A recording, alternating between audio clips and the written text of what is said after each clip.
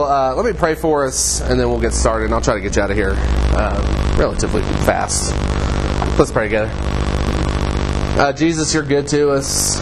We are undone by how you seem to just lavish things we don't deserve on us. We don't deserve mountains. We don't deserve elk. We don't deserve each other. Yet you have been so gracious to give us that. We ask that as we enter into a time this week of talking about what you design men to do and to be, we ask that you be gracious to us, have mercy on us for when we failed, forgive us our sins, love us to your throne, and we will be thankful for that. That's in your name I do pray. Amen. Well, hey y'all. Morning. We stood in that breakfast line for about 6 hours today. How about that? That's a long wait for some bad waffles. But I'm Daryl. I'm a pastor, youth pastor in Nashville, Tennessee. So this is my job. I love talking to high schoolers. This is what I do. It's kind of what I've given my life to. So this is a great, kind of a great joy for me. And I hope that this time really will be for you. We have any baseball players in here? Football guys? Played sports, or anything like that. We kind of want this time to be more like what you'd feel like in a dugout or like a field house. We don't want it to feel like a sanctuary, right? I don't want you to feel like you can't laugh or anything like that. So this will be a good time of rest for you. I know that it's early, so if you doze off, it's not going to hurt my feelings. Just don't all of you doze off. Just a couple of you. Maybe take shits. But yeah, I'm so glad that you're here. I live in Nashville. I have a wife named Mackenzie. She's a nurse. And we have 2 dogs. I got a dog named Samson that's 12. He's about to die. I just say that to prepare myself. Like, he's about to die. He might be dead when I get home. I don't know. And then we got a puppy named Bo, who's 7 months old. And he's a nightmare. They're both black labs, and I love them. So miss them. They're great. So what we'll do in this time really is we're going to kind of we'll be together 3 different sessions. We're going to take 3 different looks at what God has designed really for masculinity in the Bible. And I think we chose this topic, and we talked about this when we were kind of planning it, because you're at a real weird time. 2019 is weird. And I think you know that, because this is the first time since I can remember in 20 years of youth ministry that gender and masculinity has really been under this much fire and confusion, and really a lot of misconceptions of what that looks like. So it's kind of the first time where if you're born as a girl and want to be a boy, you can do that and nobody can say anything about it. Or if you're, the opposite, if you're born a boy and you want to be a girl, you can do that and you can't say anything about it. And so we want to look at, in the midst of all that kind of goes on in culture and all that's going on kind of out there, how are we to react to that as those who have looked to Jesus and seen Him as someone worthy to be followed, as we call ourselves Christians, as we go to church?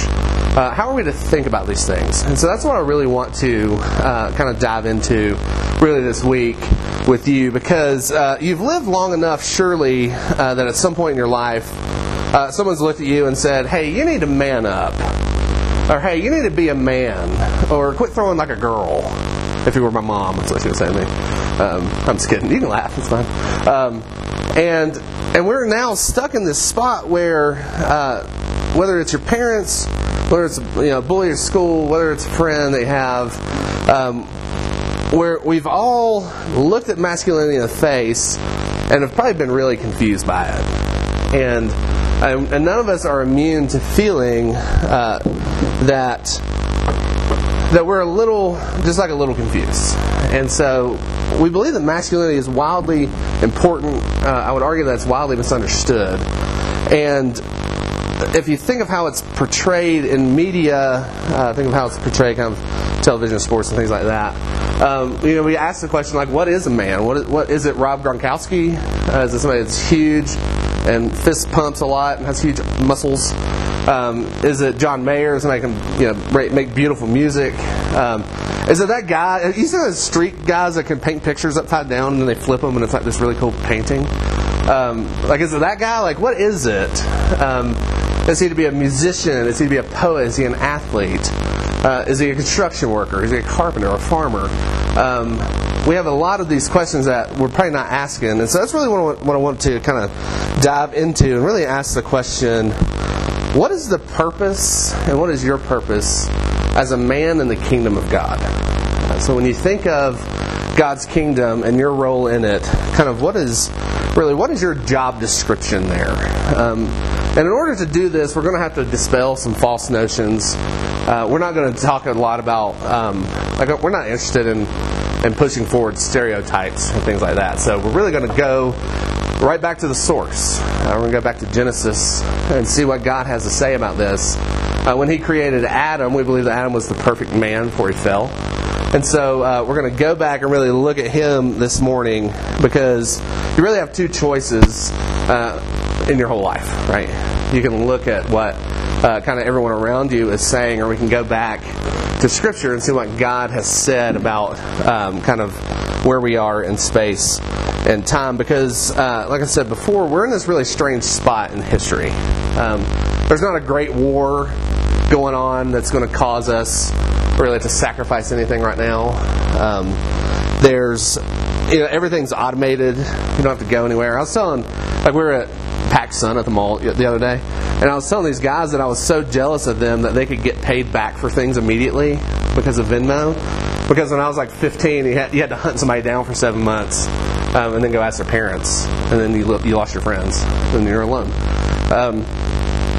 But you're in this time where everything's automated, everything's kind of done for you. There's no great war that's really calling us to anything. There's no great depression that's forcing you to kind of quit school and go to work. So we're in this time where adolescence has really been extended from kind of 12, 13, really into your early 20s. And that's never been the case before. It's never been how it's been kind of in the history of the world. Really, teenaging, being a teenager, is kind of something relatively new on the timeline of history. It really came about kind of in America really after World War II ended. Because all these guys who were teenagers were coming back from fighting, and then they're having babies, and then they're trying to keep their kids from fighting when they're teenagers. So there's been this kind of portion of life that you're in that's going to be really strange, and you're going to get blamed for everything. Right? It's all the teenagers' fault. Generation Z, they don't know what they're doing. They just look at their phones all the time. That's not what this is going to be, because you have great value and great worth. And so if you have Bible, if you'll go to Genesis chapter 2, if you have your phone, you can check it up there. We'll be in Genesis chapter 2, and really going to look at today. I used to have a whiteboard, but I don't have one now. Kind of what was Adam's job description? So that's the first thing we're going to look at today. What was Adam's job description? Tomorrow we're going to look at what does a man look like in the kingdom of God? And on the last day I'm going to talk to you about kind of what are some threats to us. Violence and pornography are the biggest threats to you. So we're going to talk about that. And really kind of unpack what that looks like for us. So that's kind of where we're going. So if you go to Genesis chapter 2, I will read about the creation of Adam. We're going to start at verse 15. But if you get a chance to go read through Genesis 2, 1 through 14, it's actually really cool. We'll start at verse 15. The Lord God took the man, that was Adam, and put him in the Garden of Eden to work it and to keep it. And the Lord God commanded the man, saying, You may surely eat of every tree of the garden, but of the tree of the knowledge of good and evil you shall not eat, for in the day that you eat of it, you'll surely die. Then the Lord God said, It is not good that man should be alone. I will make him a helper fit for him.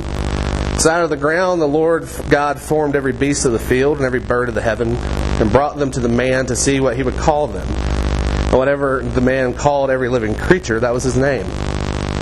The man gave names to all the livestock and all the birds of the heavens and to every beast of the field. But for Adam there was not found a helper fit for him. So the Lord God caused a deep sleep to fall upon him. And he took one of his ribs and closed it up the place with flesh, and the rib that the Lord God had taken from the man he made into a woman, and brought her to the man. And the man said, "This is at last bone of my bones and flesh of my flesh. She shall be called woman, because she was taken out of man. Therefore a man shall leave his father and his mother, and hold fast to his wife, and they shall become one flesh. And the man and his wife were both naked, and were not ashamed." So, in reading God's Scripture, reading that story, you've heard a million times. What are some things we can pull out of that, of what God really has designed for Adam?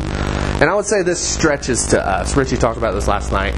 The echoes of Eden that we feel are always going back to Eden in the Bible. And what was asked of Adam is true of you, but to kind of a lesser degree. And so the first thing, there's really four things we're going to look at real quick, but the first is Adam's first job, his first thing he was to do, and the first thing he was to be, was a child of God. Y'all, this is wildly important for you, because you are hooked to the plow, and you're told you have to perform. Y'all are so busy, it scares the life out of me. When I try to get together with our folks back in Nashville, it's tons of, "Hey man, I got to take my ACT for the 15th time. I got to go to work. Then I have soccer practice after that. Then at some point I got to try to do my homework." So much of your life is so scheduled and regimented, and things demanded from you that you're tired and you're stressed out. You're on medication. You're depressed. You go into your room, slam the door, eat your Chick-fil-A. You don't want to talk to anybody.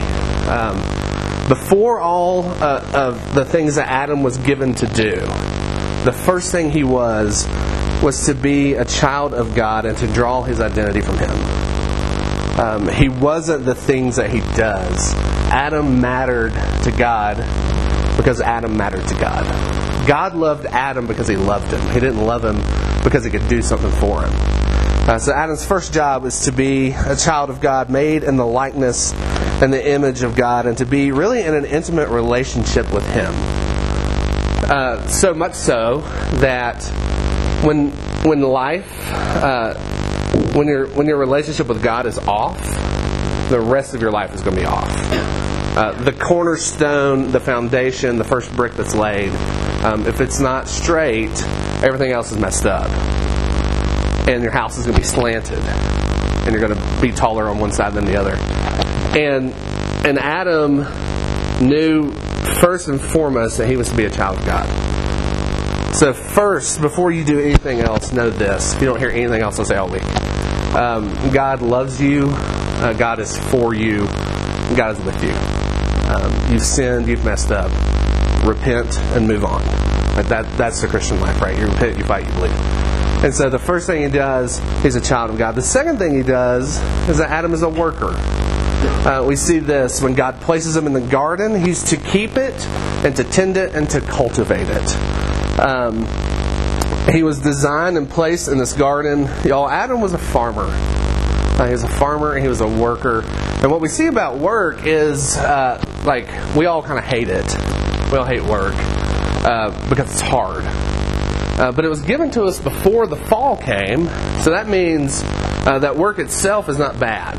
And that work itself is actually something that was blessed by God. And we don't like this very much because we have a very skewed vision of what it is. And I encounter this all the time with myself in my own heart, with the folks that I work with and minister to.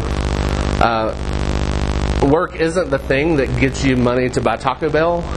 It's not the thing that gets you money to go spend on Xbox Live. Work is in itself to be fulfilling and to be a reward. The money's nice. The Bible says all over the place the worker deserves his wages. So if you do a job, you should get paid for it. That's just part of how it is. But the work itself is to be the reward, and we really see that with Adam here, because he is told, go and work this. Like, hey, don't eat from that tree because that'll kill you. But everything else, just kind of do what you want. Make it look good. Grow berries over there. You have animals over here, you can't kill them yet, but just look at them because they're pretty. One of our kids threw a football at an elk yesterday. I was like, don't do that. Like, quit abusing elk. We're to look at creation, look at these mountains. If you go to Moraine Park on the hike today, you're to look at those things and see those as beautiful. And that's what Adam, that was one thing he did. He just walked around and looked at beautiful stuff all the time. And for y'all that I've noticed and experienced myself, we have a weird relationship with work because we don't understand it. And it gets difficult. And I played baseball all the way through up until I graduated high school and was painfully average at baseball. But I got to be on these all-star travel teams, and they were really fun and a little overrated and really expensive.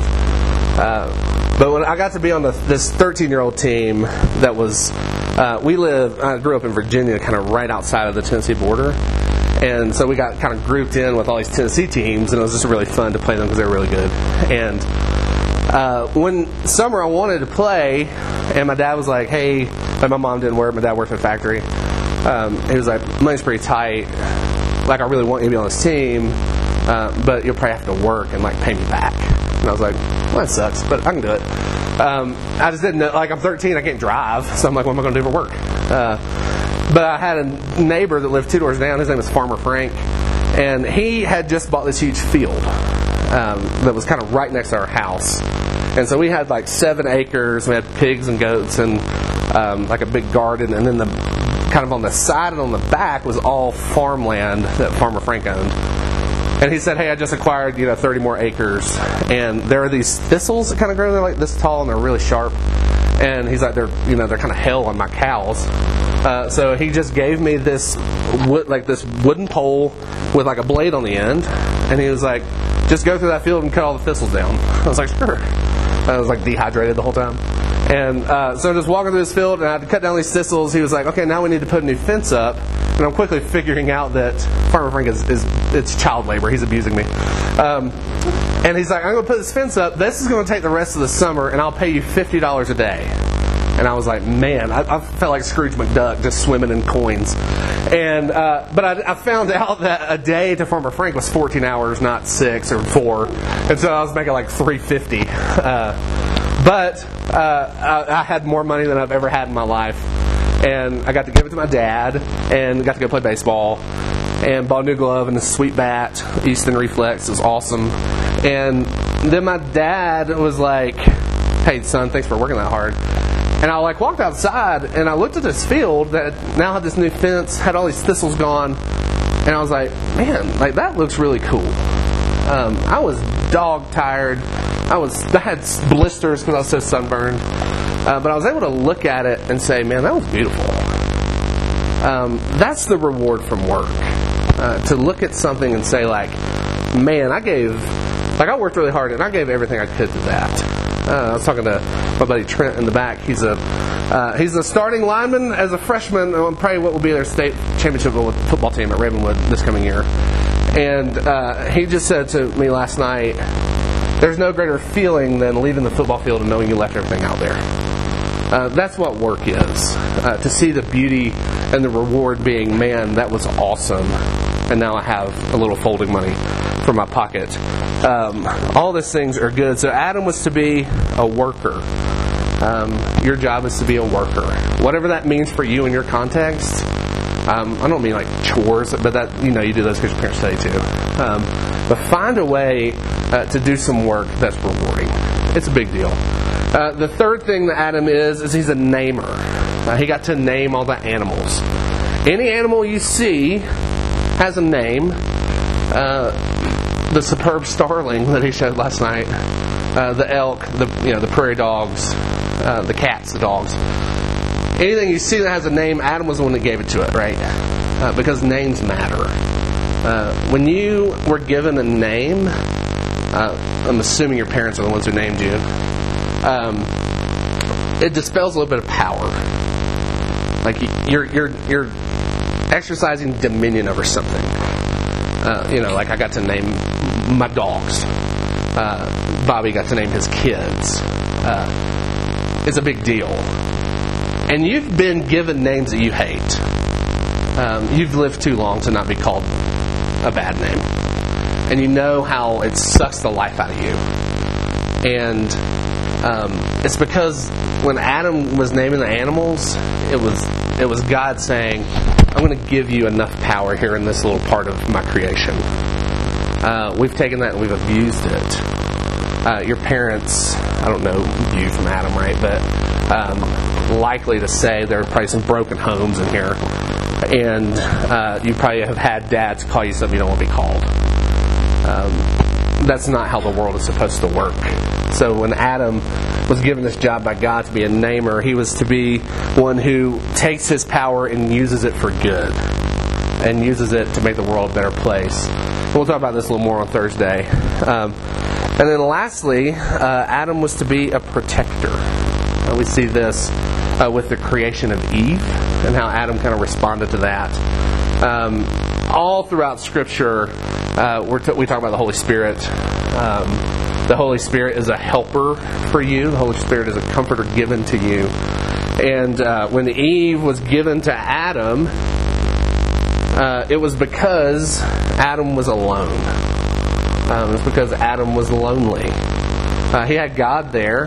God made all these animals, and he was like, we need to find a helper fit for my boy Adam because he's kind of by himself. So he parades all these animals in front of him, and none of them kind of do the job. Right? Hey, here's a giraffe. It can, reach tall things at the top of the trees if you want that. But Adam, not really being scratched where he itches. God says, then I'm going to cause you to fall asleep. I'm going to take your rib out. This is a really violent thing if you think about it. Hey, go to sleep, I'm going to steal your rib. Tell your rib that. Is anybody sharing a bed in here? Tell them that tonight. When you go to sleep, I'm going to take your rib. Quit snoring. And so Adam has his rib taken out, and then Eve is marched to him. And it's the first poetry written in the Bible, and it's the first reaction to something that wasn't good in the Bible.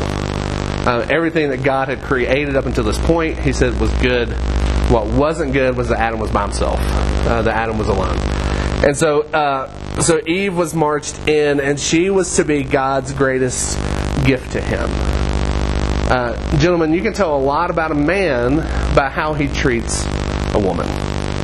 You can tell a lot about a man by how he treats them. It wasn't that Adam was like, oh man, like here comes Eve, I can have all the sex I want now. That's porn, right? That's what porn does. It bastardizes this process. But when Adam looks at Eve and he says, that's her. Finally, at last, he says, bone of my bone, flesh of my flesh. She's here. She's the one. Adam was never intended to rule her or any of the kids they would have with like an iron fist. He was never intended to abuse, to belittle, to bully, or to put down. He was to protect the creation that God had given to him. And when Adam looks at her and he's taken aback, and he's kind of dumbfounded at all that has been given to him, then God says, now it's very good. Now the world is working right. Everything is great here.